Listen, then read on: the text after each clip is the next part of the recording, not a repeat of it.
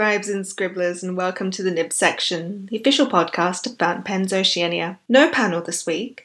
Instead, we have a special treat for you, an interview with the creator of the prolific YouTube channel Figboot on Pens, David Parker. Last Sunday, I spoke one-on-one with David. He shared tons of insight into his process and the behind-the-scenes work that goes into his video pen reviews and maintaining a successful YouTube channel. So here's my interview with David Parker.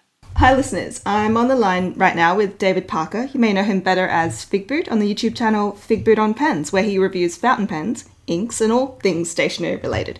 He joins me long distance from North Carolina, which, David informs me, for the benefit of us Antipodeans, is on the east coast of the United States. How are you, David? Fine, thank you, Diana. It's very nice speaking with you. I don't know if you listened to the podcast. Yeah, I listened to the last one where you guys were discussing kind of reviews from the consumer side. Yes. What I really found interesting listening to Chuck and Sharon talk 2 weeks ago was a lot of things that they considered to be reviews. I'd personally never put in the category of being reviews. Oh, it could just be a post on a blog or a message board or something like that. There's lots of people that quote unquote will say review pens and up on the Fountain Pen Network or other message boards, post extensive information. And sometimes while that's that might be a very personal take, but sometimes that information is valuable as well. There's lots of different ways that people can get their information. Do you think there's anything substantive that a review needs to have beyond I like or I don't like this pen in order to be considered a review? I mean, do you think there is something that is really necessary to be the core to be considered as a review? It takes a while to find your voice. Mm-hmm. That's like one thing that I struggled with at first when I was even debating whether or not to create video reviews. It was really kind of an extension of my hobby.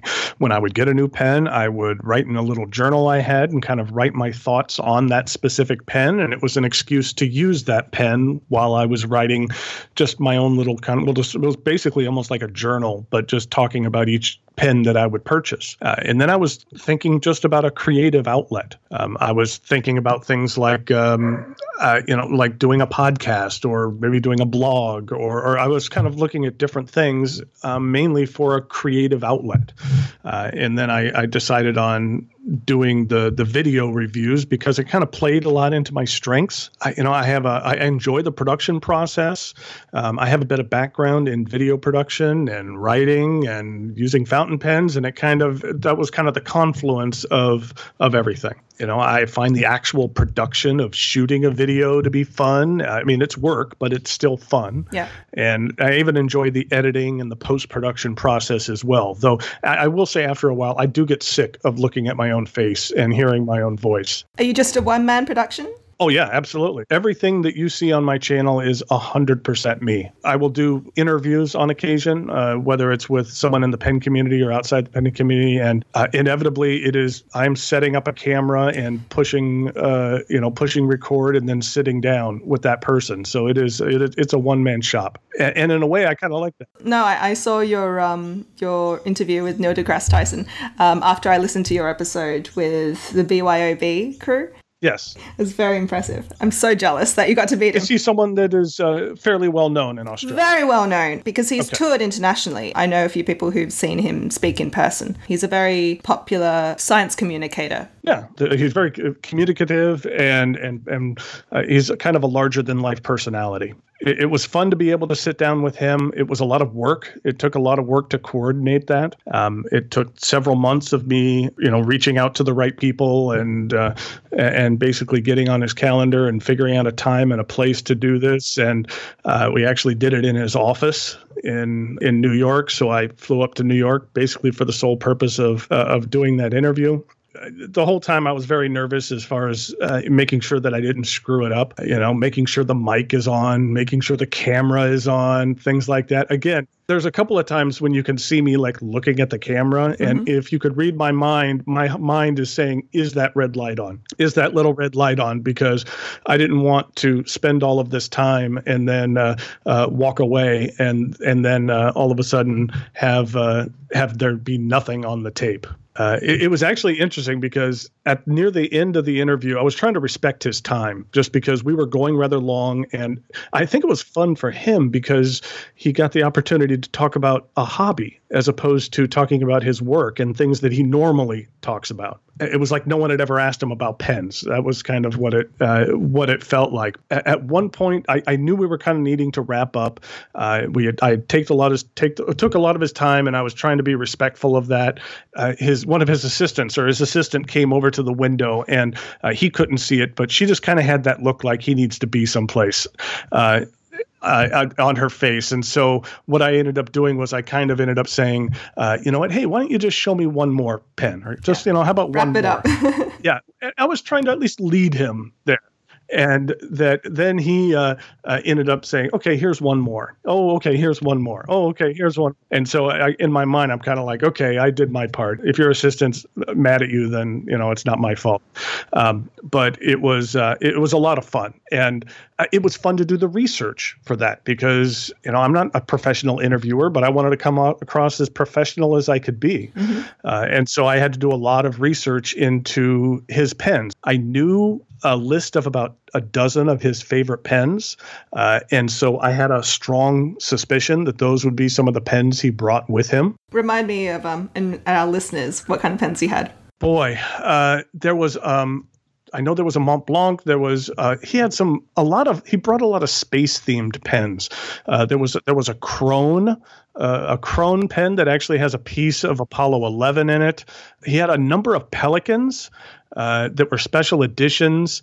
I was kind of really happy with the research I was able to do because, I knew that there was this Pelican, and on the side of the Pelican, it listed out all of the planets, and that he's somewhat well known as being one of the people that was kind of behind Pluto getting kicked out as a planet. He was on the committee. It's not his doing in total, but he was part of the group that made the decision. And so I knew that this pen at the very end had Pluto at the very end, kind of on the piston knob. And so when he pulled that out, I was able to say something like, hey, that pen has an error on it. You might as well just throw that pen away or something like that. And he got a big kick out of it. That was basically all of the research that I did into it, that it made me, I basically came up with one sentence that I could say about every single one of his pens. He had a pen that was a Copernicus pen. There was one after Galileo, and so I researched it, and I'm like, okay, well, first of all, what did Galileo do? Remind me, so I didn't sound like a dummy in front of someone who really knows his stuff. And so I was able to say, hey, this pen came out in the early 1990s, right about the time that Galileo was being acquitted of heresy, right? And then it fed into his knowledge, and he was able to talk about that. Or he had the Visconti that was the Knights Templar, and I did research, and the Knights Templar is in essence like the Pope's army. That was kind of what it was. And so I was able to inject things like that so that I, in essence, try to make me sound smarter, if that makes sense. But also the more prepared you are, you're already having to divert attention between actually speaking and making sure that the video was being turned on, the sound was okay. So I think being prepared makes you less stressed getting towards the actual recording. And I know, okay, he's a professional speaker. And so if anyone was going to mess up this interview, it was me, not him. And in essence, it was just my parts, make sure I don't make a fool of myself, and he's going to hold his own, and he's not going to mess up the interview. That's kind of, the way my own thinking is just don't mess it up. He's going to carry you all the way there. And I thought that actually I've listened back to it a few times, and I thought we had a good banter back and forth, and hopefully it made for some interesting video, but it was kind of a fun adventure for me just because I thought it would be fun to sit down with someone famous and have them talk about pen. I think you did a great job with that interview. I'll link that in the show notes. He's one of those people who are celebrity fountain pen users. Neil deGrasse Tyson, Neil Gaiman is definitely a celebrity pen user. There aren't that many others who we know are very, very fond of their fountain pens. I'm glad that someone got to interview them, and I'm glad it was you. Now you just have to try and get on Neil Gaiman's roster. All I will say is I don't want to jinx anything, but I have been working on another interview for close to a year and a half, just through various scheduling challenges and things like that. And there's been several times when I thought I was like a day away from receiving the "we're doing it this day" type of email. And things have been kind of pushed off, at least right now, to the beginning of 2019. So all I'm going to say is that there potentially at the beginning of next year will be an interview with someone who we'll just say is very prominent celebrity pen user. And like I said, I don't want to jinx it, but there potentially is someone else coming down the line. Okay, I look forward to that with great interest. But let's go back to the beginning. I'm going to ask you a question that we ask all the hosts and guests that we have on. What are you currently writing with? What I am currently writing with, the pen that I purchased in DC and I have it on my desk and I keep reaching for it, is a pen 18111 that I'll show it up here on the video just so you could see it. This is a gentleman by the name of Yoshi who's out of Brooklyn, New York, creates these pens. I'm sure you could put a link to his site on the notes, and that he creates the most amazing, vibrant pens. There's kind of two distinguishing features about them. One is a lot of his pens have kind of likened the looks of a cherry blossom tree. And so there's all of this paintwork that is on the pen and all these flowers. But what happens is he actually laser engraves every single flower on here and then fills it with paint. So the paint isn't just sitting on top of the acrylic, it's kind of in the acrylic. And then the most distinguishing feature is there is a roll stop that is likened to the branches of a tree, which wraps around the pen.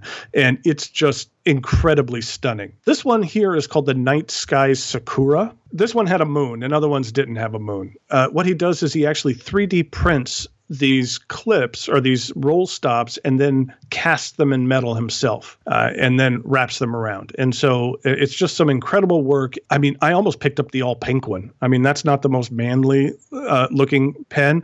It was so beautiful and so stunning that, yeah, I almost got the all pink pen, and I would have loved my all pink pen because it's so beautiful. But I got this one that I have here is a darker blue, and I actually have this filled with Robert Oster Bondi blue. So I thought that it fits that pen well. That's kind of the pen that I've been using lately. I can't seem to quite put it down. I have a couple of Dudek cubes on my desk, and it goes in there. And, you know, a lot of other pens kind of get put away, but this one has been sitting out, and I'm thoroughly infatuated with this pen right now. What are you writing with? It's nothing like as spectacular as yours. Because I'm writing during the interview, I just have my trusty Vanishing Point. It's a limited edition, I think from 2016 or 2017. It's called the Sunset Blue. It comes in a series of limited edition Vanishing Points, which include the Moonlight, which is a silver marble, the Twilight, which I think was pink and purple, like an ombre pink and purple going up the barrel. There was a pink version, which came out last year, which was pink and orange. The Sunset Blue is this very vibrant, I would say like a cobalt color, with marbling through it in a lighter sort of blue. It's very shiny.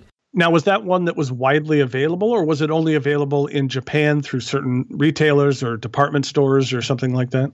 My belief is that it was only available in Japan. I picked this up in Tokyo when I visited there in early 2017. So I've never seen this outside of the country, but it's possible, I think, that small distributors would have had it in the US or in... I have a friend by the name of David. We have a very vibrant pen community here in the Raleigh-Durham area of North Carolina, and he has honestly one of the most extensive Vanishing Point collections in the world. I'd honestly say probably top 2 or 3.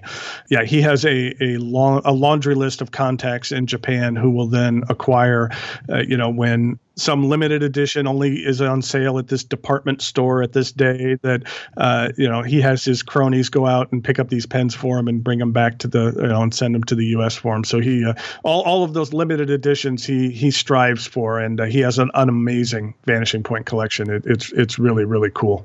There's a lot of very small numbered lines of Vanishing Points, I think, made for stationery stores, but they don't tend to come in this large size. They tend to be more of the Decimo size, the slimmer, lighter versions. I know Bumbox has multiple Bumbox-only Decimos. Yes, he's shown me a few of the Bung Box ones, and yes, I've been envious of some of those. Some of the colors are just amazing.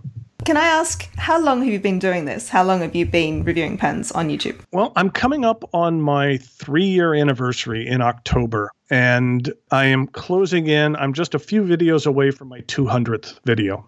That's more than one video a week. Is that the schedule you give yourself? Yeah, and I think that that's important when you're first starting off, is to I kind of have a few things that I give suggestions to people, because one thing, when I first started off, all of the other reviewers that I reached out to for various reasons, everyone was very supportive of me. And so I try to be supportive of other people getting their start as well, or starting off on this. And I've had contacted by several people, and I even kind of put out a video talking about, okay, you've decided to do videos, or you decided to create content, now what? And kind of how you get started, and kind of what you need to do to get off to the right foot. How you should really start and kind of work with what you have. You don't need to go out and buy hundreds or thousands of dollars equipment right away. Your cell phone camera is good enough. If you could find a nice window with good light, that's good enough, type of thing.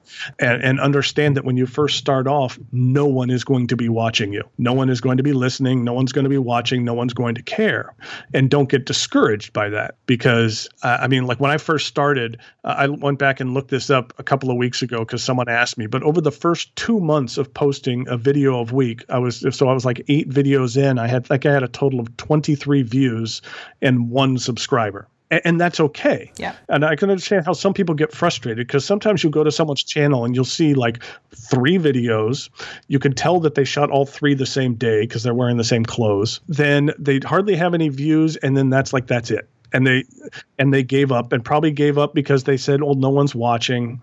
And so I'm getting frustrated. And what you have to do is you have to understand that when you first start off, you are going to stink. Your videos are going to be terrible. You're going to look back at those and be embarrassed about the quality that you shot, and you're mumbling and bumbling, and you're not going to think it's good. And what you should do is really use that time when no one is watching to kind of perfect your craft and find your voice. I've always been a big proponent of not necessarily promoting yourself too much, because I felt that if you just focus on providing good content and you create a good piece of content, then people are going to find you, and people seek that out. If you create good content, then you're going to have good word of mouth, and people are going to watch that, and people are going to say, hey, go check this out. It's really good stuff. People seek out good stuff and share it with others all the time. And so when I first started doing videos, I kind of wanted to come up with a schedule as well, to kind of get back to the question. And mainly I said, okay, I'm going to commit to myself to do a video a week, because you don't want to get too burnt out. And it does take, depending on the review, it could take 4 to 5 hours in total time to create it, between writing and actually creating the review to recording it and post-production. And, it can take a while to do. Mm-hmm. I have a tendency to do a lot more research. I have some friends that do reviews that are very good at just turning on the video camera and basically making something up on the spot and having an off-the-cuff review. And that's just not me. I need to prepare more so that I make sure that I hit 100% of my points and 100% of what I want to say when I want to say it, and kind of nail that down. And so I kind of say, okay, I'll do 1 review a week. And that way I don't get burnt out, because I kind of have my schedule.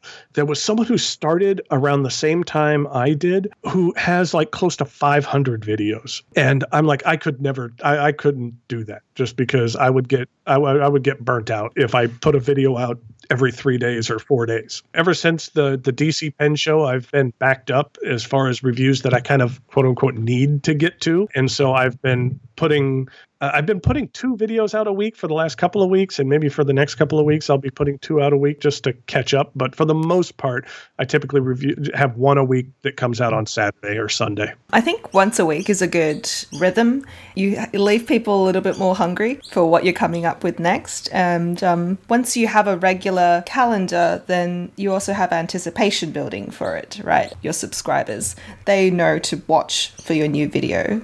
Yeah, like I have YouTube channels that I subscribe to that aren't fountain pen related, and the ones that are kind of on a regular schedule, I appreciate, because it's like, okay, I know it's Friday, okay, this is going to pop up my feed sometime soon, as opposed to a surprise, because you have other channels that you enjoy that there is no schedule, and those are kind of surprises. But I kind of like to at least have somewhat of a schedule, and if anything, it's for me as well, just so that I'm committing to something to get it out. And no one's forcing me to put out a video a week. It's just because I want to continue doing it and I enjoy doing it. I kind of want to keep in that groove of producing things. It's fun to consume. Yes. But I've also found that it's really fun to create and to kind of be a creator as well as consuming. And so I enjoy that aspect of it as well, to kind of, in a way, create something with my own two hands. And like I mentioned before, it's 100% me, flaws and all. I know there's certain areas I could get better at, but yeah, it's all me and I'm enjoying it.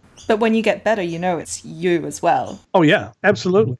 As long as you set a target and then you stick to it, the consistency is the key, and not necessarily how often, whether it's 5 days, every week, every month, or so on. You just have to be consistent. Oh, absolutely. I think that's really important. It's being professional. It's being consistent. And the more that you're going to come across like having your act together, then the more, those are the type of channels that I want to watch a little bit more, as opposed to someone who's just throwing something together and doing it whenever. And if they don't seem committed, then in essence, why as a viewer should I be committed? I agree. You mentioned at the very beginning, now you rewatch your very first videos, you've noticed a great improvement over whether it's your technique or the equipment that you use. What would you say has been the main change to your production process over the years? I think I've really improved the looks and feel of the videos that I've created.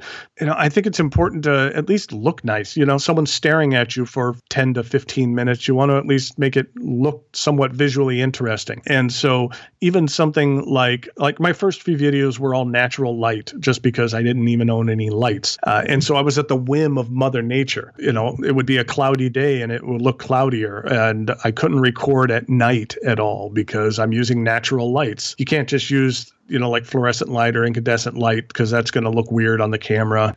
And so I went out and got a couple of cheap, and you can get some good lights for like under $50 US. So it's not an expensive investment. And all of a sudden your production value goes through the roof because it looks that much more professional just by having a couple of really inexpensive lights. My video camera isn't the greatest. It's ancient. It's, barely HD. I mean, it's, I could probably use improving, but it's good enough.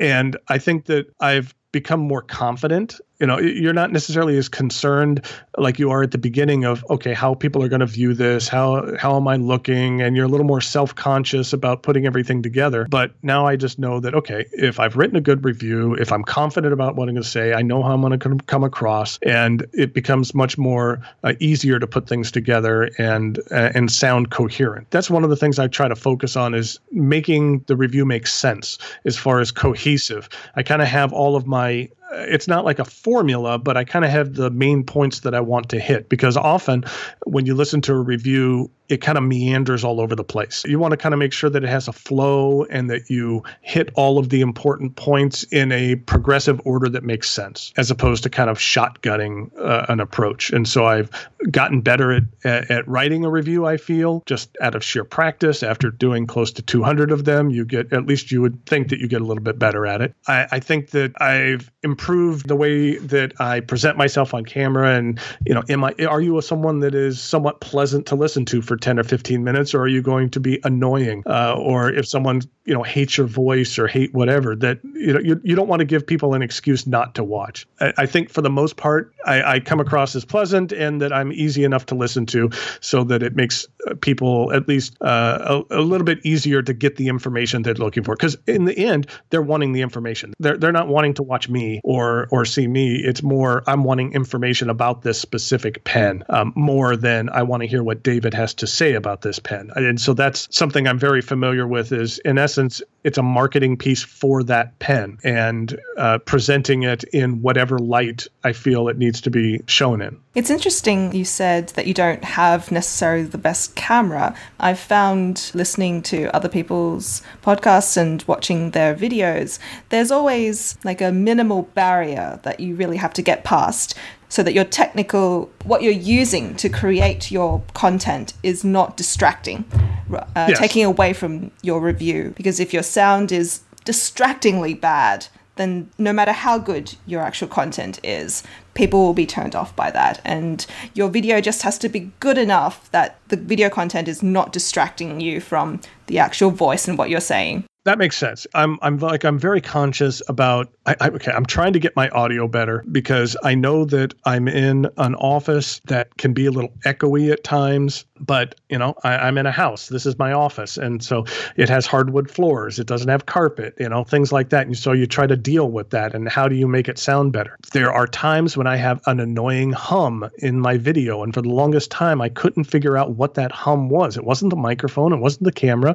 And then not that long ago, I figured out it's the air conditioner because it keeps turning on and off. And so now whenever I do a video, I have to go turn the air conditioner off in the house so that the air conditioner doesn't kick on and just have a little hum in the background that, and you know what, it may or may not be annoying for people. I don't even know if anyone else pays attention to it. Every once in a while, I'll hear someone comment on it. It's more for me of, okay, how can I make a better product? How can I improve this so that it's as good of a product as possible? I want to be proud of it. Like you said, you need to make those minimum requirements. Is it good enough? There's been a couple of reviews that I've done that will not see the light of day because I don't think they were good enough for various reasons. Yeah, you do kind of need to meet those minimum standards. Like I am very conscious about everything going on in the background of my videos. Like if I'm watching someone's video, what am I doing? I'm looking in the background to see what's going on. And I've seen many videos where someone's like in their bedroom and you could see the bathroom in the back that's open and the laundry that's on the bed and they're talking about pens or something. And I'm like, okay, well, you couldn't just like clean the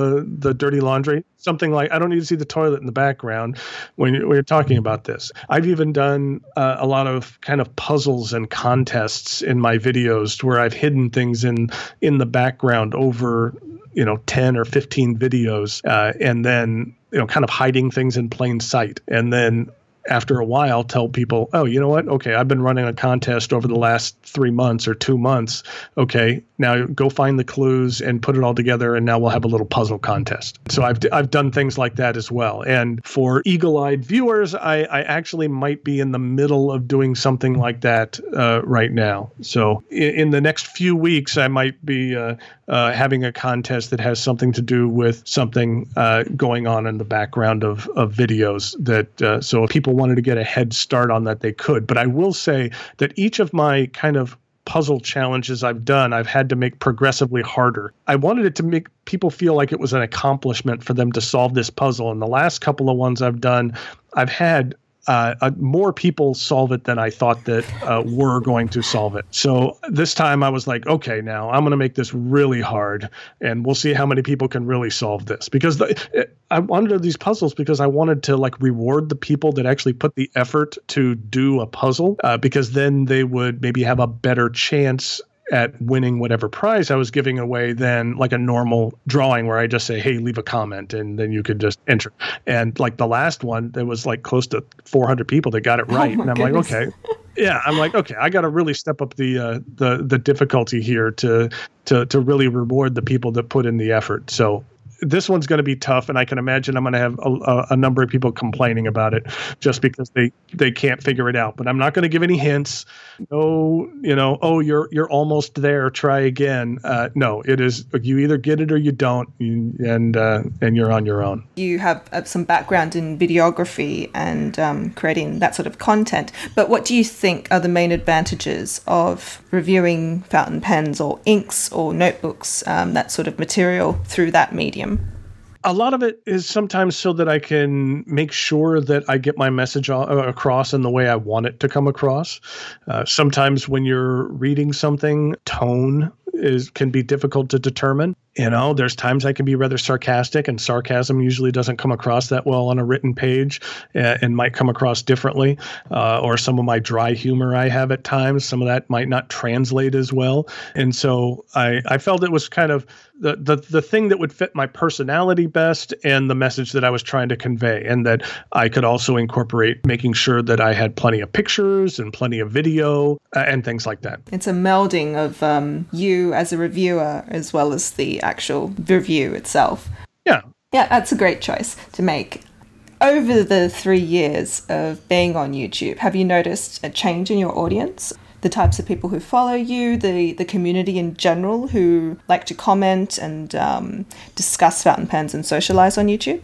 Well, as you gain more viewers, you're going to get more criticism. You're going to get positives and negatives, and that you really have to know that going into this, you are not going to make everyone happy. And not everyone is going to agree with you or love what you do. That's just kind of in this era of social media. It's simple for someone to make a post talking about how they don't care for you, which is perfectly fine. I mean, you are, the more viewers you have, if you make a mistake or say something incorrect, then the chances are greater that someone's really going to call you out on that.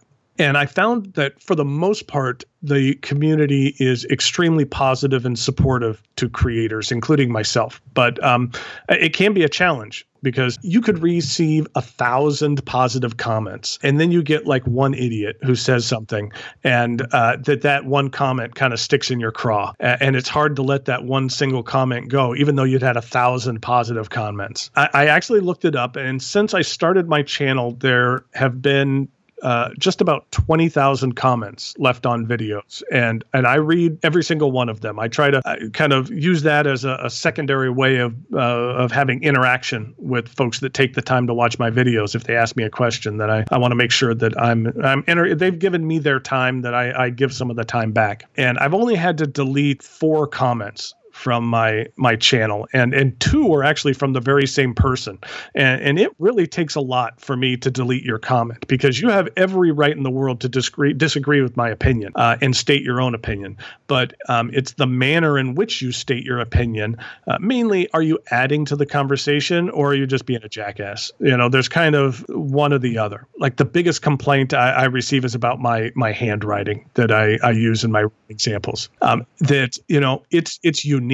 Yes. And I fully realize that it is an acquired taste. And that was actually one of my things that I considered when I was thinking about doing video reviews. It's like, okay, I know my handwriting is me. It's not necessarily, the greatest looking cursive or perfection.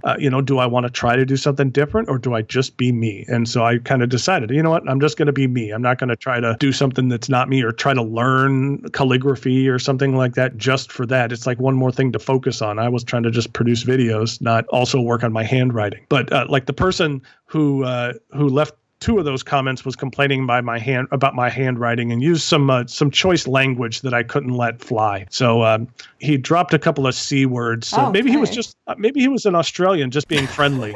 I never thought of that. Maybe I owe him an apology. Well, I don't know of any C words that we use just randomly, unless it's as an expletive. So, but yeah, it takes a lot for me to like want to delete your comment, because it has to be something that is, in essence, distasteful, as opposed to someone who might say, you know what, I totally disagree with that video, or that pen. You said it was worthwhile. I don't think any pen. I was just looking through some videos or comments of a video I posted today, and there was people complaining about the price of the pen. That they said, hey, I don't think it's worth that, and nothing should be worth that. And that's your personal opinion, and everyone can have their opinion. And so I want to make sure that you don't cut that off, and that you listen to people as well. That's great. Whenever I watch a YouTube video, I tend to scroll down and just have a look at the comments, because I like to have a gauge of the kind of people who are watching, who are reviewing, and also what sort of response that elicits from the creator. And the most encouraging things I find in the comments is when people are discouraging or say something really nasty, and then a community or fellow viewers come up and they say, no, that's totally the wrong sort of way to phrase it. You're being unnecessarily harsh, or no, I disagree. And there's a discussion going on in the comments that is protective of the creator, which I think is really great. Sometimes I have deleted many comments before I have hit reply, mainly because sometimes if someone says something that they disagree with or something that you might not necessarily feel is a fair opinion for them to have, your natural reaction is to want to challenge them on that and to kind of say, no, I think that you're mistaken and this is maybe a different way. But you have to kind of weigh, is it worth it to, in essence, pick the fight? Is this a fight that I really need to make? And I think someone said something on a video that I posted earlier this week. And I was writing something out and then I was done. And then I kind of, you know what? I don't need to say this. I don't need to start this fight in a way. And so maybe it was just my therapy and typing it out and not hitting reply. But it was like, I almost thought that me responding to it was going to validate that. And so that you didn't necessarily want to do that as well. So sometimes you feel the need to reply to somebody to set something straight. Like I had a review for a small pen manufacturer that I reviewed a pen from this small pen manufacturer, and someone in the comments was saying something very negative about an experience that they had with that company.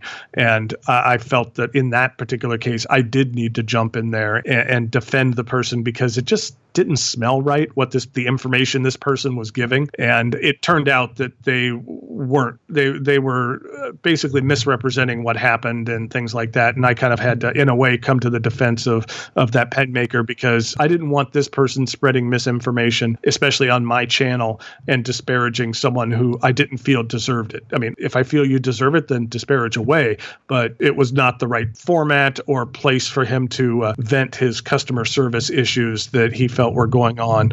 And eventually the maker responded as well. And the person actually ended up deleting their comment after a while. So I think they realized that they were in the wrong. Yeah, sometimes you have to respond.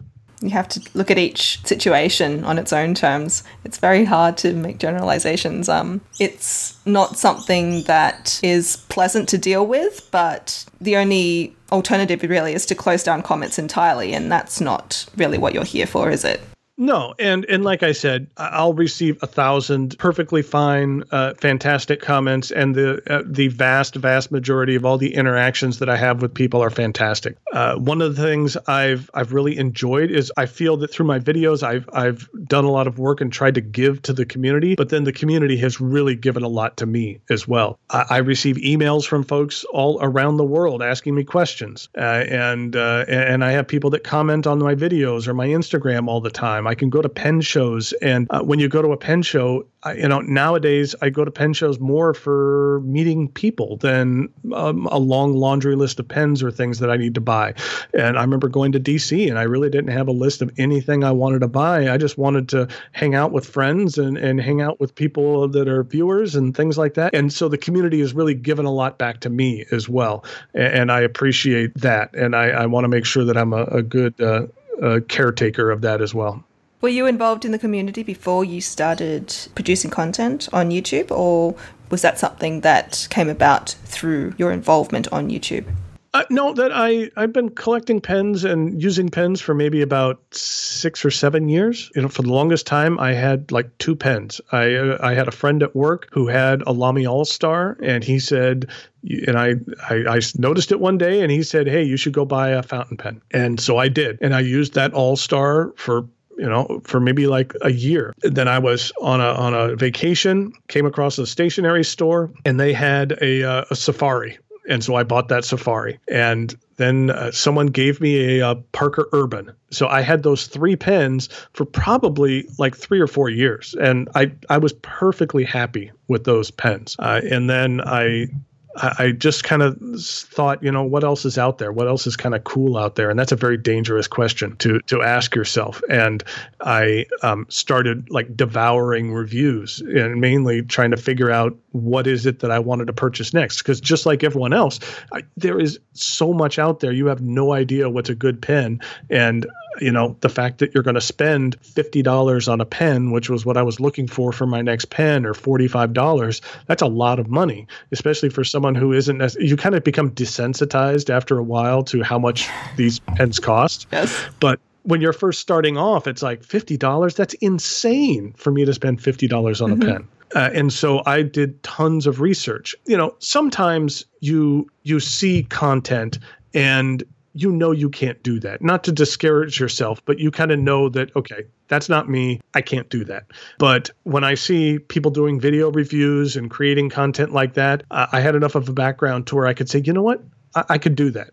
And then it became a thing of, okay, yes, I know I could physically do it, but then why would someone want to watch me or listen to me over somebody else? What new could I bring to the table? And why would someone want to watch me over something else? And how could I be different or unique or entertaining as opposed to, all of the other videos that are out there?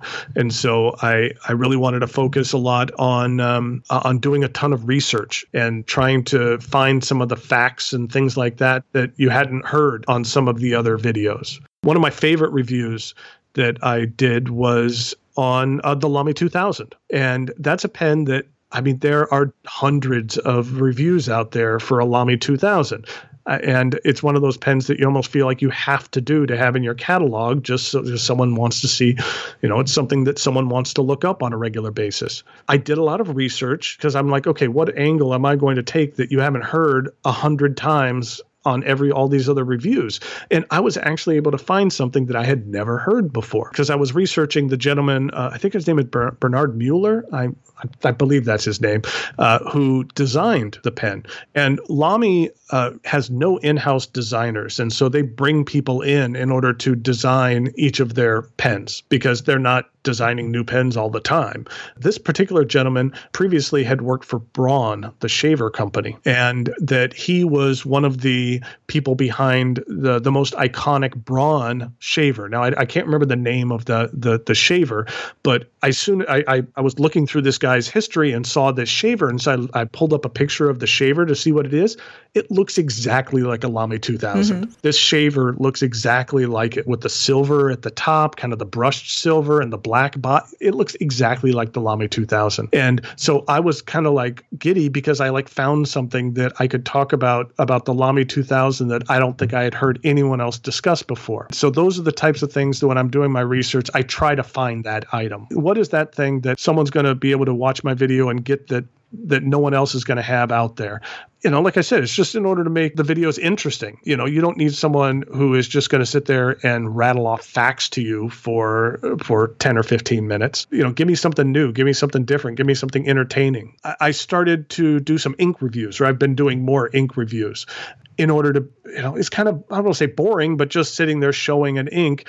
And so what I usually do is every single ink review I do, I incorporate talking about a movie or some kind of entertainment, because then what I do is for the writing sample, I'll have writing sample about that piece of entertainment. And so it kind of serves a dual purpose is, okay, what am I going to write in a fine nib and a medium nib and a bold nib? Well, if I'm kind of talking about some kind of piece of media, then I could probably talk about a little bit about that. I'm a film buff as well. And so, okay, I have a review coming out. I need to finish writing it, but somewhat in the near future for an ink that is the Monteverde Mercury Noir. So for that one, I'm going to talk about film noir, just a little bit of film history about what is film noir, what is it referred to. For each of the writing samples, I'm kind of going over, okay, what are the 3 tropes in film noir? And that's what I'm going to do. And so I kind of tie in a little film education. That's great. It makes it interesting for you too. Yeah, it makes it interesting for me, and it gives you something to talk about as opposed to, this is an ink, this is the shading, this is the sheen, this is this, and those can be a little bit more formulaic. And I found that especially when it comes to ink, there's less to talk about than when a pen that has more parts to it and more things to discuss. Do you have a method of picking what you're going to be reviewing next, whether it's a pen or an ink? Is it just random, whatever's new, whatever you're interested in at the moment? Well, I will say that when I first started off, that I was just reviewing pens out of my own personal collection. And so it was just pens that I had. I went back and looked up, and it wasn't until my 30th video that I started to work with a retailer where someone had provided me with a pen for review. That was like my very first giveaway that I did, because what I would end up doing was, rather than just contacting a retailer, in essence, begging for a pen, hey, I'm a reviewer, give me a pen. I started off by purchasing one, and then I said, hey, I'm buying one. Do you mind throwing in a second one for free? And I'll do a review on that. And that was kind of my initial method for a couple of retailers, so that they would be a little more open to potentially providing me with something for free, as opposed to me just calling and saying, hey, or emailing and saying, hey, please give me something to review. That way, that I wasn't just begging for pens. And that as my channel has grown, that I've been able to build a lot of relationships with various manufacturers and distributors and retailers. And again, just like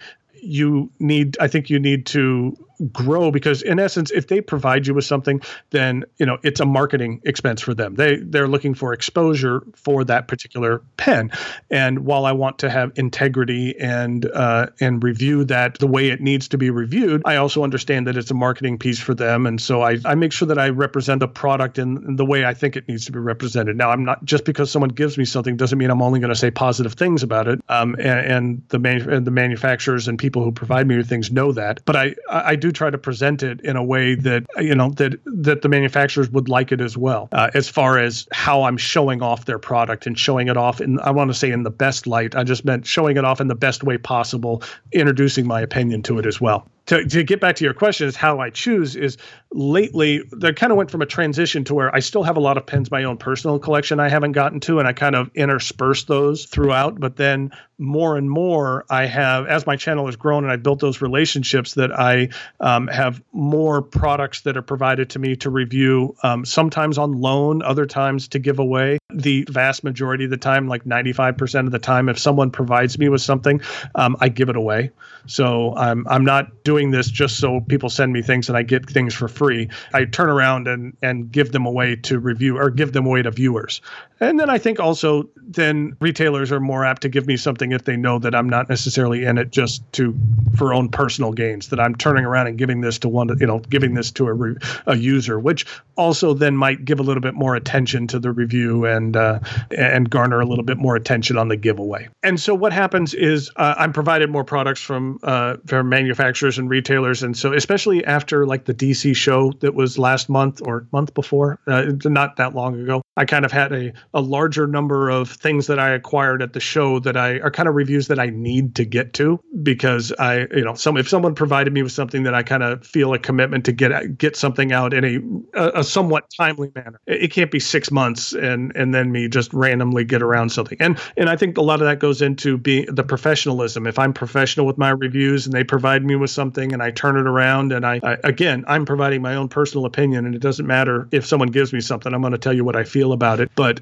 if I'm professional about it, then the likelihood that manufacturer or retailer then would provide me with something else would be greater. It kind of, like a business relationship. If they've, had a good relationship, then it's more likely they'll do business with you again. And so lately, I kind of have a backlog of things that I need to get to that have been provided to me. Some I'm looking forward to more than others, and some fit more into my own personal taste than others. It's interesting because sometimes when I'm reviewing pens from my own personal collection, it's something I wanted, something I bought, something that interests me. But then a lot of times someone will send me something that is not in my interest whatsoever.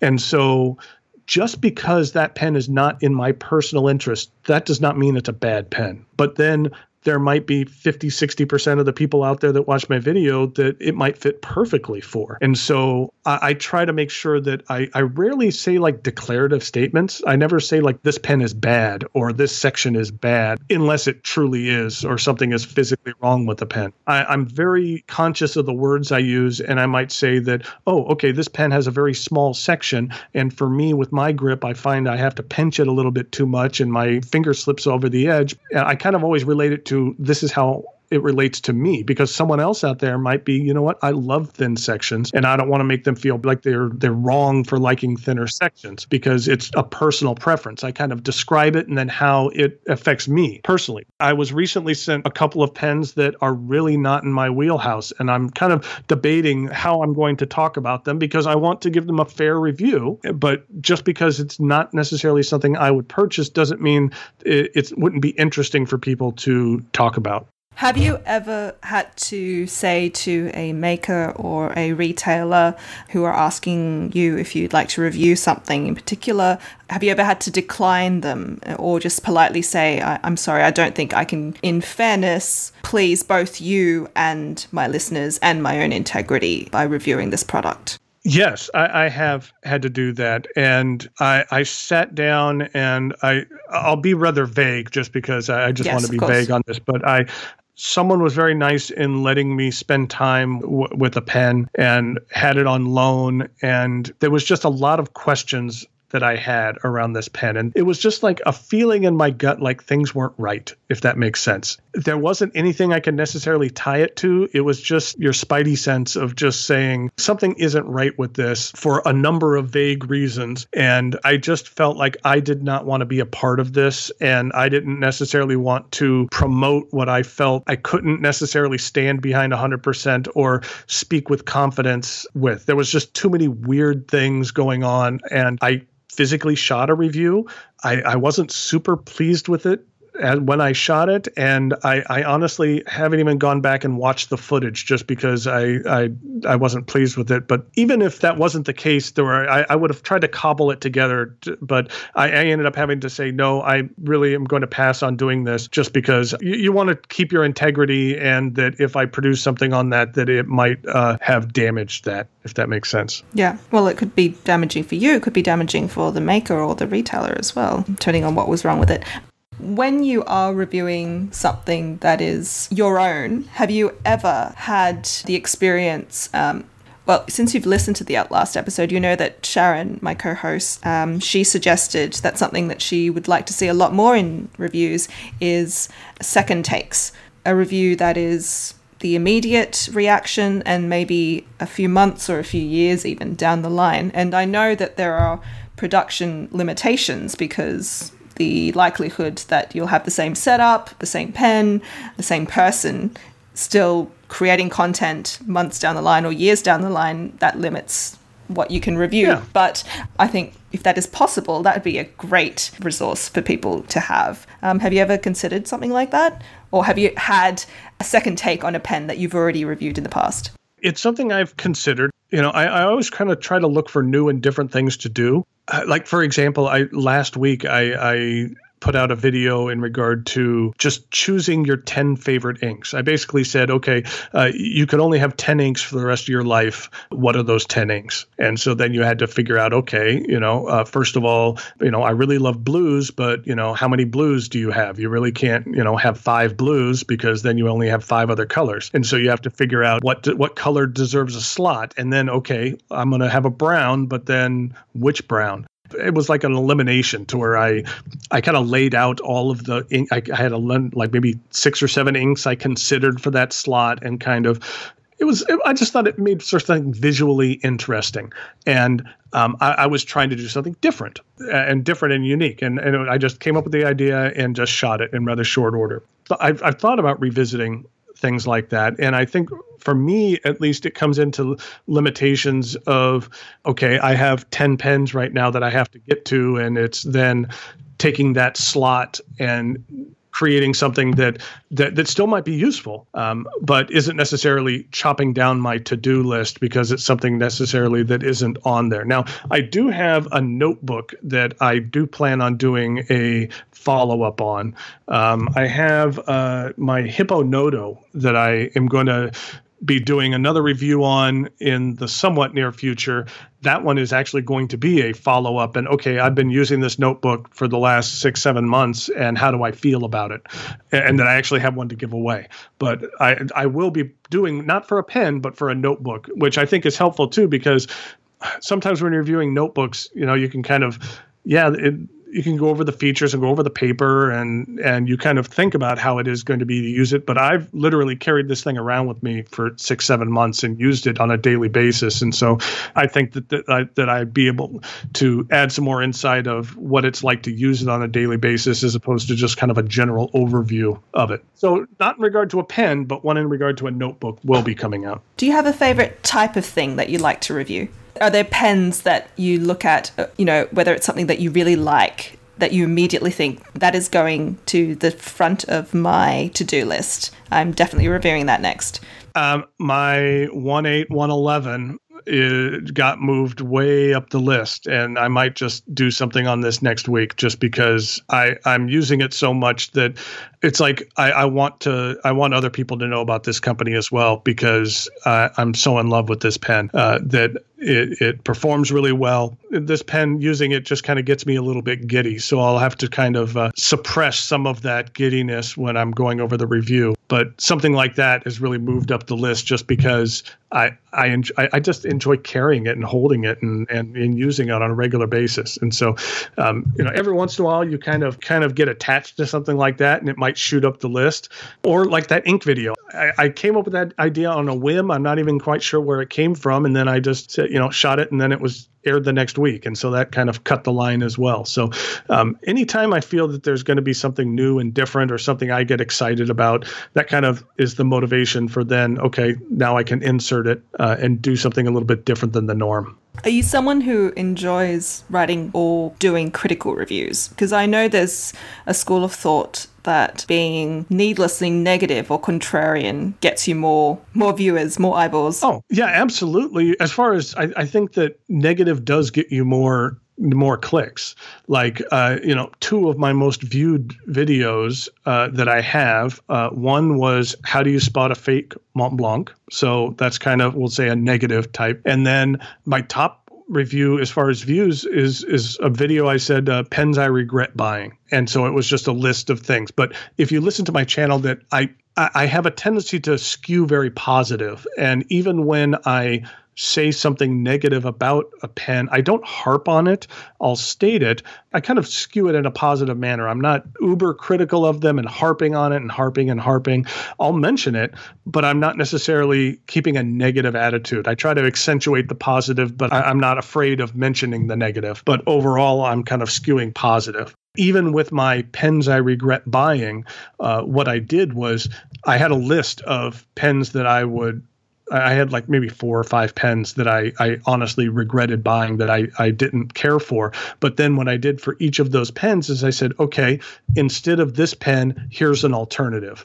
This one is one you could purchase that kind of hits more of the good spots than this other pen. So even in my video where I was in essence saying, don't buy these, or these 5 pens don't work for me, I was trying to stay positive in each way, saying, hey, this one doesn't work for me, but this one does. And they all kind of had a relation to it. So even in my quote unquote negative video, I tried to stay very positive. My reviews are not just for people who are just like me, because everyone is different. And you want to make sure that you have as wide of an audience as possible and provide information to a wide audience, not just a narrow audience. And that's like coming up, like I said, some of the pens that are going to be a challenge because they are just not my cup of tea, but yet they deserve some attention and they're unique, and I'll have to come up with positive things to say about them, but then also explain why it doesn't work for me personally. But then you don't want to put down someone who looks at it and says, hey, this is the cutest thing I've ever seen. It's perfect for me. You don't want to make them feel bad for liking it, because it's not bad. We all have different tastes. There's certain things that I probably care for that other people don't care for, and would look at that and say, why do you even like that? So you got to kind of keep everyone in mind. Mm-hmm. While you're putting out one video a week, are you also keeping up with your peers? Do you read other people's reviews or watch other people's reviews and get ideas about what they're doing? To a point.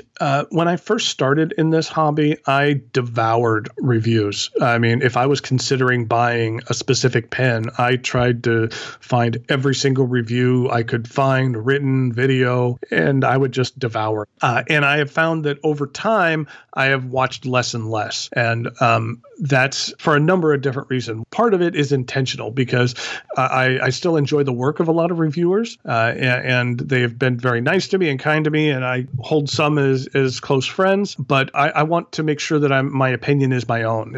There's a lot of times when, let's say, a manufacturer comes out with a new pen, and that they kind of have that circle of reviewers and bloggers that everyone has relationships with. And so that's why every once in a while a new pen comes out and you see all of these reviews on it at the same time. It's because, that all of these pens were distributed to folks. And then 30 to 60 days later, you're going to start seeing these reviews pop up, especially if someone is doing a review of a pen that I'm going to review as well. I honestly don't want to watch it. I don't want to be influenced by that because I want my opinion to be my own. And if I say the exact same thing as they did on something, I want it to happen because that's my opinion, not because someone felt that, hey, that's just what someone else said on this and you said the exact same thing. I just want folks to know that if it's coming from me, then it's from me. And, I might be on the fence of whether I care for something and don't, or maybe I really like it and then someone has a real negative review on it. And then I might be skewed the other way just by their review as opposed to my opinion. So I don't devour as much as I used to, that I do watch on occasion, but I kind of shy away with it more just because I'm kind of focused more on the creation aspect as opposed to the devouring aspect. Got it. You mentioned that you were at the DC Pen Show. I don't remember how many weeks ago it was, but it was fairly recent because I'm still seeing post-show haul videos or photos on Instagram and Facebook. Was that the first show you've been to? No. I'm fortunate enough to be in an area where I am in the Raleigh-Durham area. We actually have a pen show in the Raleigh-Durham area called the Triangle Pen Show. And that is one that's kind of a medium-sized show. I've been to that for 4 years I've been to that show. Then I also typically travel down to Atlanta. Atlanta is kind of we'll say a medium large show. And I'll travel to the Atlanta show, and I've done that for a couple of years. And then I'll go up to DC and do the DC show. And DC is the largest show. They say it's the largest show in the world, but I have not been outside to see. I know it's the largest in the US. The first few times you're kind of in awe and it's very overwhelming just because you can't imagine that, there's, 2,000 people here and there's just hundreds and hundreds of tables and it can get very overwhelming. But then after you've been to a few, you kind of understand better how to kind of make your way through. And as I mentioned earlier, like this time to DC, I didn't even have a shopping list. I wasn't even planning on buying anything until I saw that 18111 pen. And that was the only pen that I purchased while I was at the show. You go there because it's every time you go to a show, it's your family reunion. And it's a chance to meet and spend time with all of the retailers that I've established relationships with. And it's a good time to spend time with them. And then also with the individuals that are friends and viewers that are visiting the show. Now, you guys have the Sydney Pen Show coming. Has it happened already, or it's fairly soon? Or? We had the very first Sydney Pen Show at the end of August. So it was just a month ago. So how was that? It was pretty amazing. Of course, I think by US standards, it would be considered a small show. We had about 600, 700 attendees during the course of a one-day show. And I was a volunteer for the whole day. All the people who volunteered and who were the organizers, they're either close friends of mine and people I work with, whether it's on the podcast or on the Facebook group, or they're people who know the organizers through the Facebook group or through the podcast. So it felt like a group effort putting on this show and having it be a success. So it was a really good start. And we're already looking forward to next year. Did it feel like a trade show, or was almost like a kind of a very large pen club meeting and kind of just a group of people getting together? It was a bit of both. It was a lot of people getting together, but because of the size of the venue and because we were in an exhibition space that was on Darling Harbour, which is a very busy tourist area, there wasn't a lot of spots for socializing on the actual show floor. The show floor was more like an exhibitor's, a trade show. But also, I think what is different in Australia is that while we do have quite a few local retailers and pen and stationery distributors, what we don't have are a preponderance of small-scale makers, producers, pen manufacturers, small brands, just because the size of our market is so small. We only have 22 million people in all of Australia, and Sydney is a city of 5 million people. So it's very hard to make it as a small-scale producer if you only sell within Australia. So the people who had tables, they generally were either retailers, a lot of online retailers were there, or they were actual brands. So Pilot came from Japan, and they actually sent a lot of display pieces over, and they had a very big stall at the pen show. Nice. Just out of curiosity, I know that there is a lot, at least in the United States, there's a lot of smaller pen makers that have some of these pen makers been able to kind of make a name for themselves in Australia as well? Is yes, there in absolutely. the community? So what are some of the smaller U.S. pen makers that have kind of become more renowned in the Australian community? So Yoshi, I don't know his surname, I'm sorry, but the maker of the Night Sky Sakura that you mentioned, his photos have made such a splash on Instagram, but none of his pens have made their way down under yet, so I've never seen one in person. And he is definitely one of those makers that I think has been given some exposure outside of the US by Leigh Reyes, who visits a lot of the US shows. He is definitely one maker that I would consider flying to the US and attending a trade show just to see his products. Another would be Franklin Christoph, although they're not so small scale anymore. They're more of a medium scale, I think, a manufacturer who also sell through retailers. Yeah, Franklin Christoph is about 45 minutes away from where I live, so they they're right. They're close to where I live, and I've had the chance to visit their facility before, and so that's kind of nice to see. But yeah, that's like we'll say a medium sized. Yeah, medium sized. There's nothing like that in Australia, really. There's a few people who are turning their own pens, but they don't make it on a scale that allows them to be big names, even within Australia. Not yet. I think they're in the process of hopefully building to that point, but we're still in early days. And hopefully, I think one of the aims of the show, creating the show and making it be a long-term project, would be to support those local makers and help them gain some traction and some exposure. So one of the co-hosts on the podcast, Max Shoemaker, who is a young lad just out of university, but with a great entrepreneurial spirit and real interest in handcrafts. So he's a woodmaker, he turns pens, he is a tuner, he does work tuning other people's nibs as well. So he's really a man of all crafts. And he set up his first table at the Sydney Pen Show, and he got a lot of customers during the whole day. Not so much selling his own pens because it takes a lot of time for him, but he had a lot of opportunities to work on other people's nibs, and I'm sure he found that very valuable. Really happy that the show gave him that opportunity. Are there many nibmeisters or people that do nib tuning and repair in that area? There are a few in Melbourne that I know of. There's a few in Sydney. There is one in Brisbane who I know by name, but he only does work through one of the retailer chains, the pen store chains. No one, I think, who has anywhere near the level of name recognition as, say, Mike Matsuyama or John Modishaw. But there are a few local people that we can say are trustworthy, but also a few in Sydney that I consider to be friends as well, who I can get to look at my nibs. But I would say it's still a very immature sort of market over here, just because the base is so small.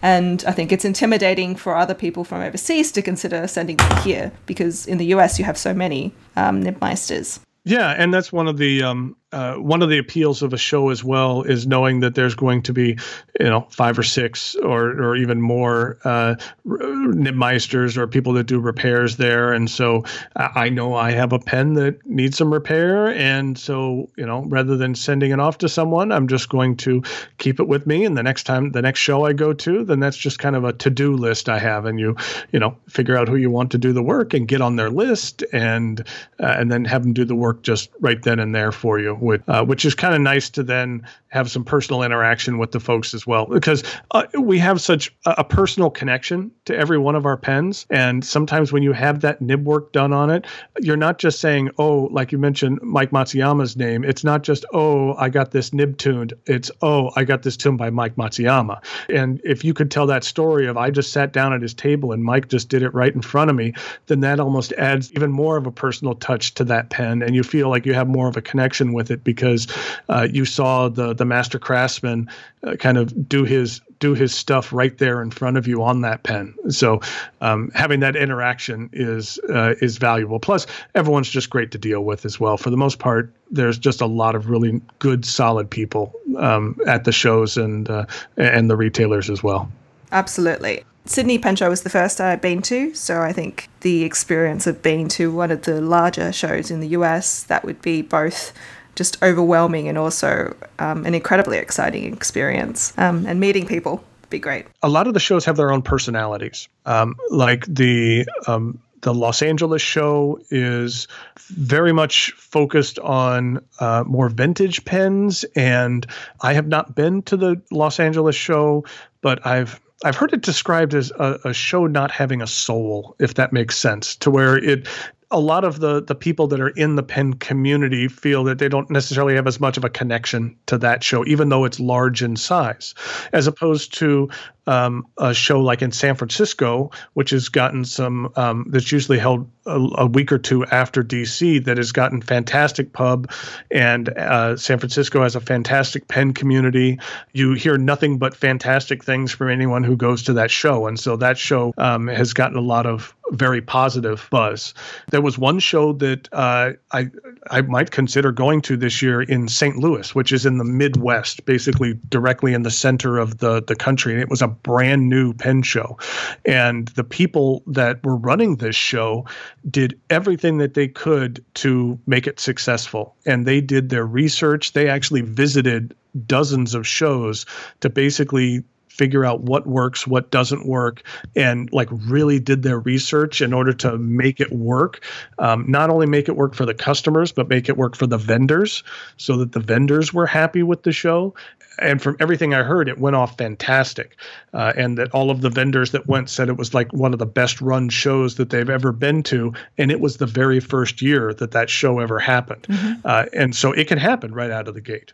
DC can be rather overwhelming just because you get a lot of folks that only go to DC, that they don't go to any other show. And so you can kind of get a larger gamut of things to view. And then there's even a show like Atlanta that has a really good social media presence, to where it seems like there's a lot of social media folks, a lot of creators go to that show. And so it's fun to hang out with your other creators as well as everyone in the community. But there's a large amount of people that attend that show. And so it's kind of nice to have that going as well. So every show can kind of have its own personality, and sometimes it takes a while for that personality to develop. Especially like you said, if you have a smaller community, then you kind of have to figure out what it is we have. Now, did you guys have a Pelican Hub this past Friday? So this is Sunday morning for me here. So we had it on Friday night, 2 nights ago. It was the largest Sydney hub yet. There were more than 74, I think, registered attendees. I'm not sure how many people actually turned up because a normal course of events, people have other commitments. And I think definitely most of the people showed up. Well, that's fantastic. That's because I know that our Raleigh group or Raleigh-Durham group is one of the larger ones in the country.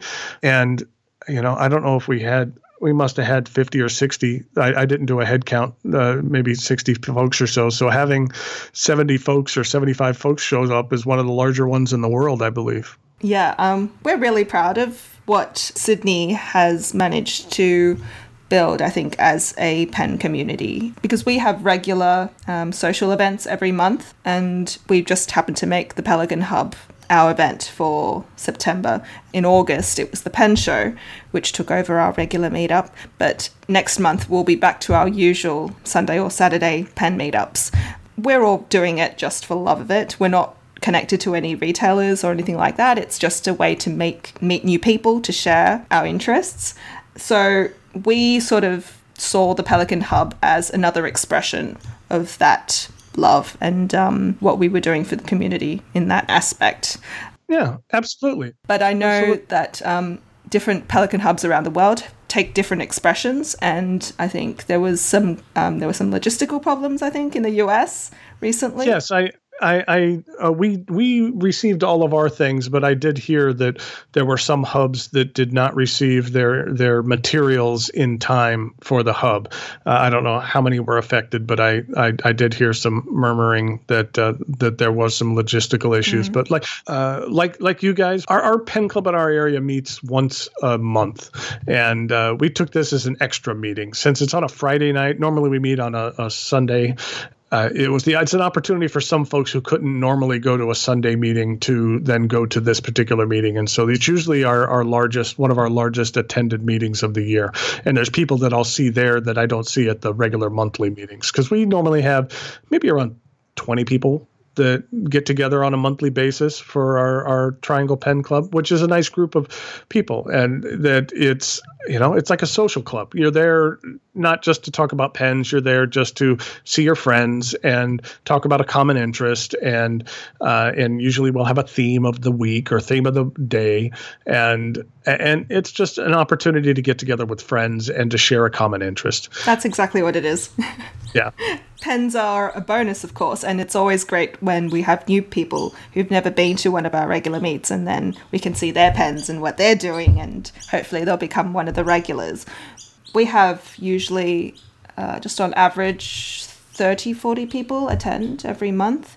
That's awesome. Of which about 15 to 20 are regulars who go almost every month, and a lot of them are just friends I don't see any other time except for at the pen meets. No, that's great. That's great to have you have a decent sized community there and a large one to pool from, which is nice because we have some very large cities in the United States with no place to purchase any pens, no retailers whatsoever.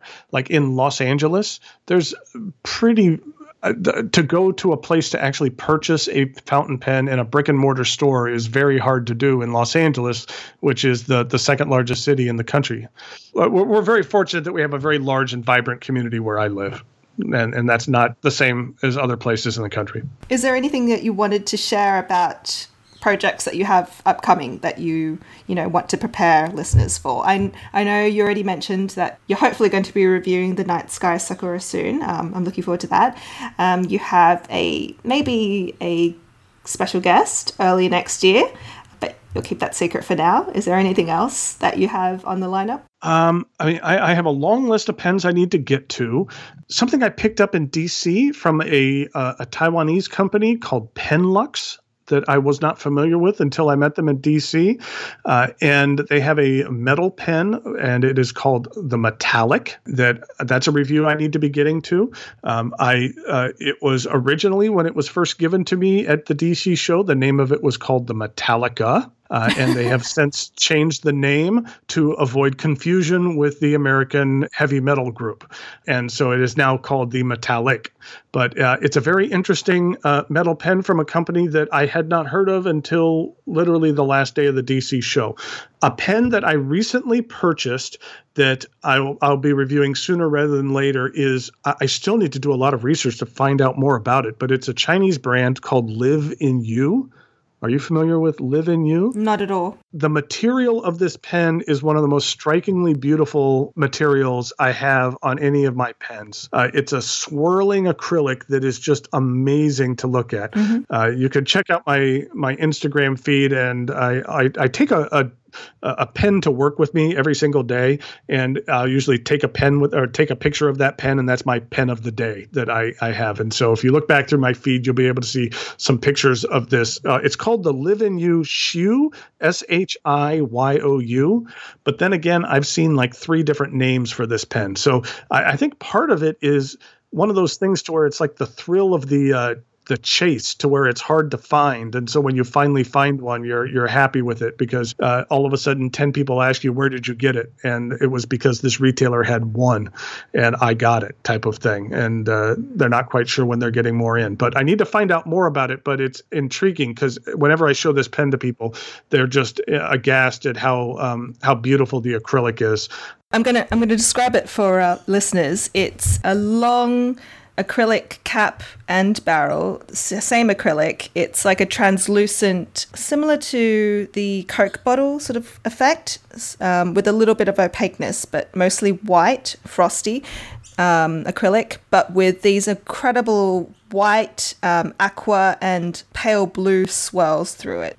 I don't know how to describe that. It reminds me of some of the demos that Visconti has made with incredible swirl resins. Yeah. When you first showed it to me, I thought perhaps that had to be a Brooks resin. No, it's not. It's not Brooks resin. It has an incredible amount of depth to it and ribboning. I think that's the word that it's not necessarily swirls. It's like ribboning throughout the material. You described it well, but it's a little bit different than Jonathan Brooks' material, that he has his own distinct and amazing style. And not to just promote my channel, but I at the Triangle show, I actually sat down with Jonathan and did an interview where we discussed a lot of his urushi work that he is doing. And I thought it was a fascinating conversation, just because I learned a lot. Because Jonathan, if you're not, I don't know how familiar Australian folks are with Jonathan Brooks and the material and the materials that he creates. A little bit. And let's just put it this way, that if you see a custom pen maker with amazing acrylic, the chance is very high that it is a Brooks material, because he turns his own pens, he makes his own pens, but then he also sells acrylics to a number of different companies. Like, he does all of the amazing work for the Canalea Pen Company. So if you see any of the Canalea pens, those are custom acrylics that he only does for that company, and they're just some of the finest I've seen. And that he's experimenting with all sorts of new techniques, and he's really been getting into urushi work lately, and a lot of different urushi styles. And it was a fun conversation to sit down and hear someone who is truly a master craftsman, and someone who's learning, who just says, you know what, hey, I want to pick up urushi, and what he has done. And it was just kind of interesting, because again, like we were talking about, when you look at something and you say,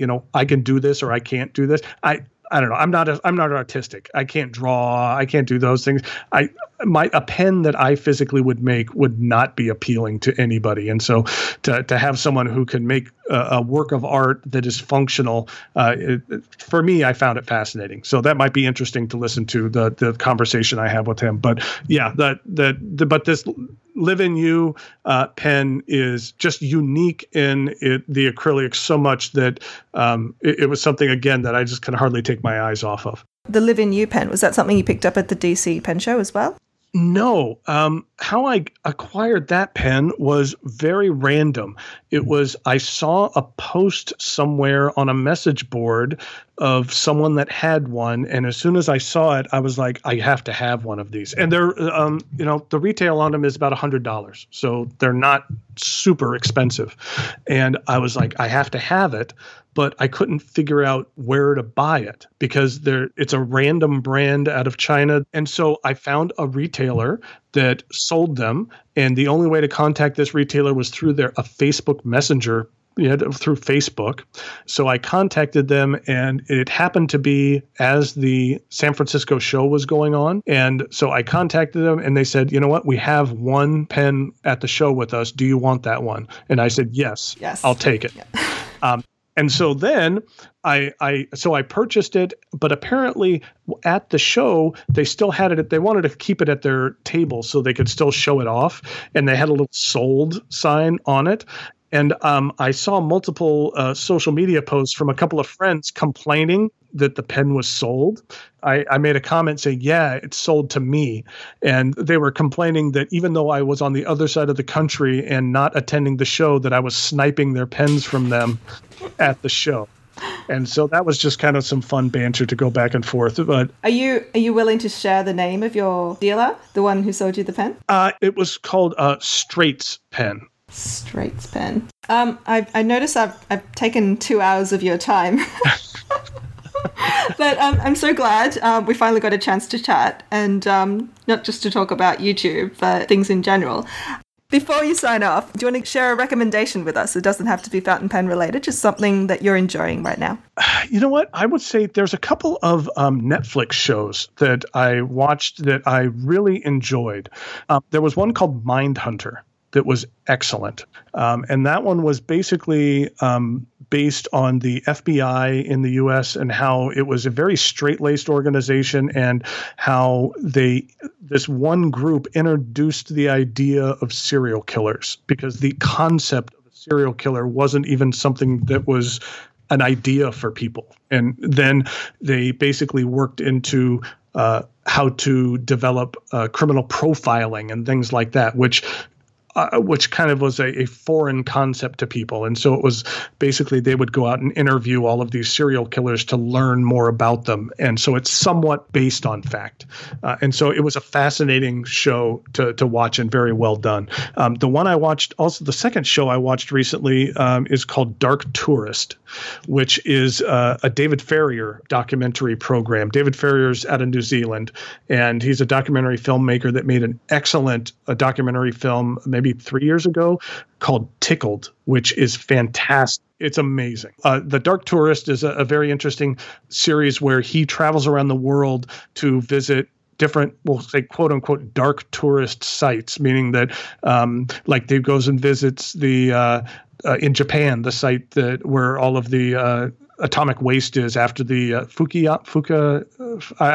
that site, because there's tourists that go there because they want to get close to the site, and he's part of that. Or one of the most fascinating episodes was he goes down to Africa, and I forget which country he was in Africa, but he was exploring the voodoo religion and how there's certain areas and certain cultures down there where this is like that's the most predominant religion. And in the US, we kind of think of voodoo as something a little comical and this is the actual religion they believe in.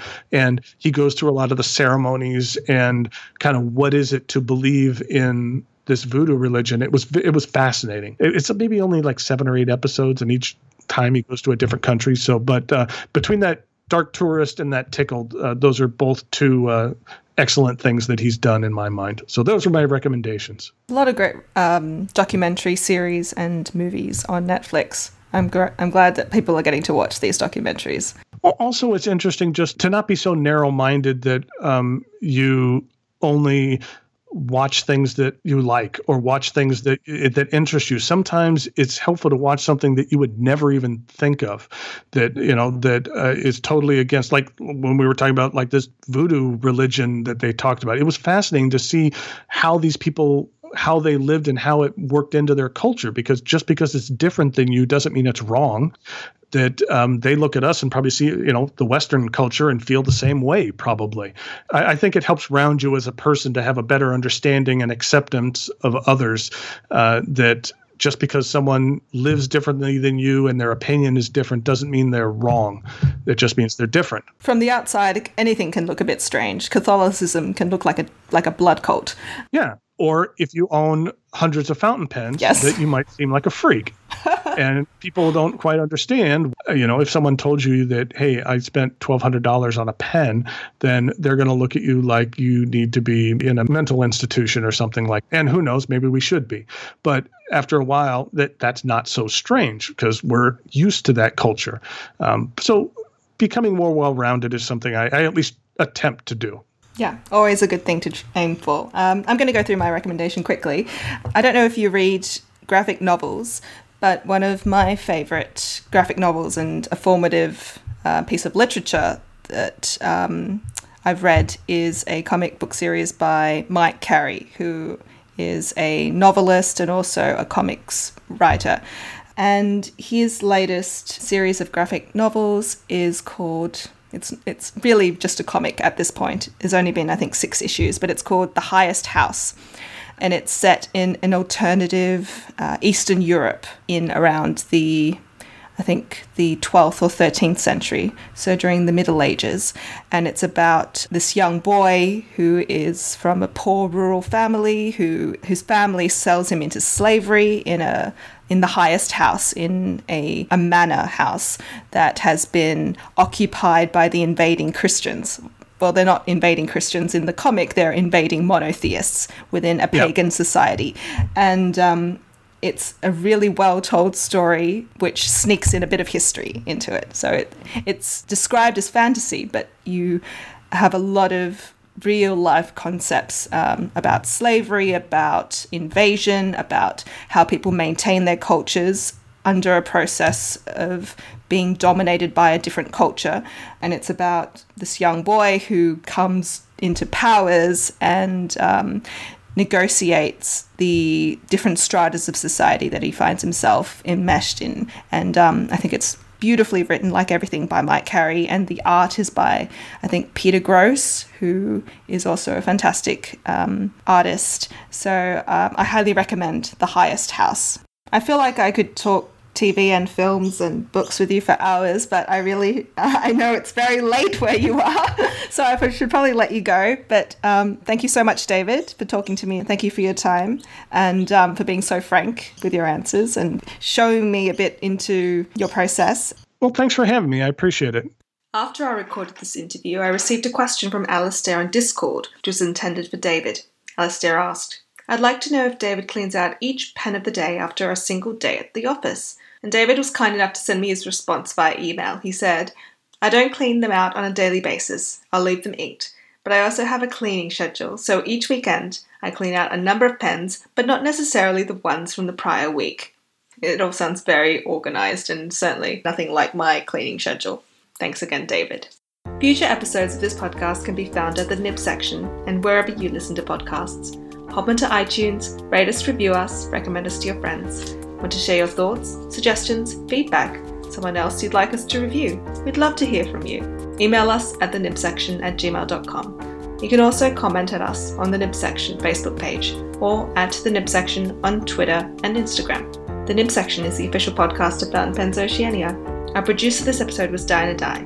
Recording and editing was done by Diana Dye. Special thanks to David Parker. Our music was composed by Michael Pierce. Our logo was designed by Will H. Smith with artwork by Melissa Graff. Thanks for listening.